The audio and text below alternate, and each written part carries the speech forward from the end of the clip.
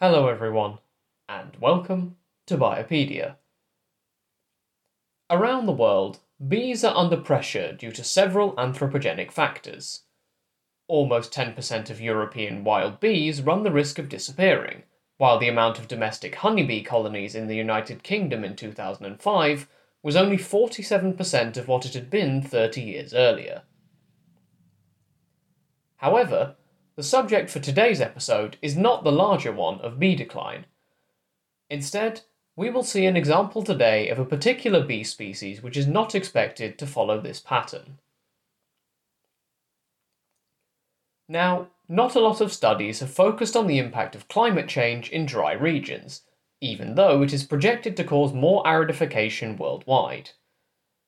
However, a 2019 study focused on the aridity-adapted Australian small carpenter bee, Cerotina australensis, which is a generalist species which can survive off pollen from many different species and make its nest in multiple plant hosts.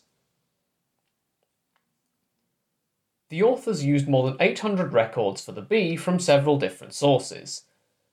For the source where most of the data points were from, which has records from across the country, the study only examined Australia's main landmass and, barring exceptions, only records with an uncertainty of 100 metres or less in their locations were used.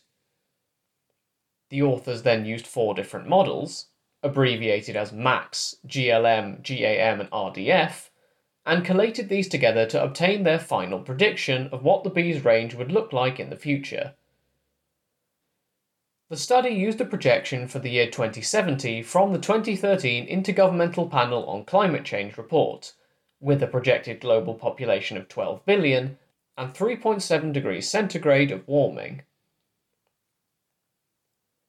In all but one model, the Australian small carpenter bee's range expanded, with only the GLM model predicting a decrease in territory. As the bee isn't adapted to mountainous or subalpine environments, none of the models used found that the bee expanded into the Victorian Alps or the Snowy Mountains. In addition, 12.2% of the bee's 2070 territory was predicted to be within protected areas, an increase of 2.3% from when the study was published. Now, some of the bee's projected new territory will be in some of the most crowded areas in Australia, including the nation's capital of Canberra.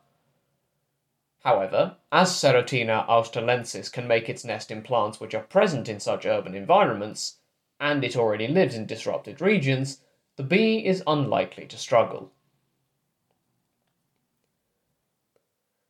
So, that's it for today's episode. As always, thank you for listening. For any questions, comments, or topic suggestions, feel free to get in touch at the show's email address. Until next time, have a great week, everyone.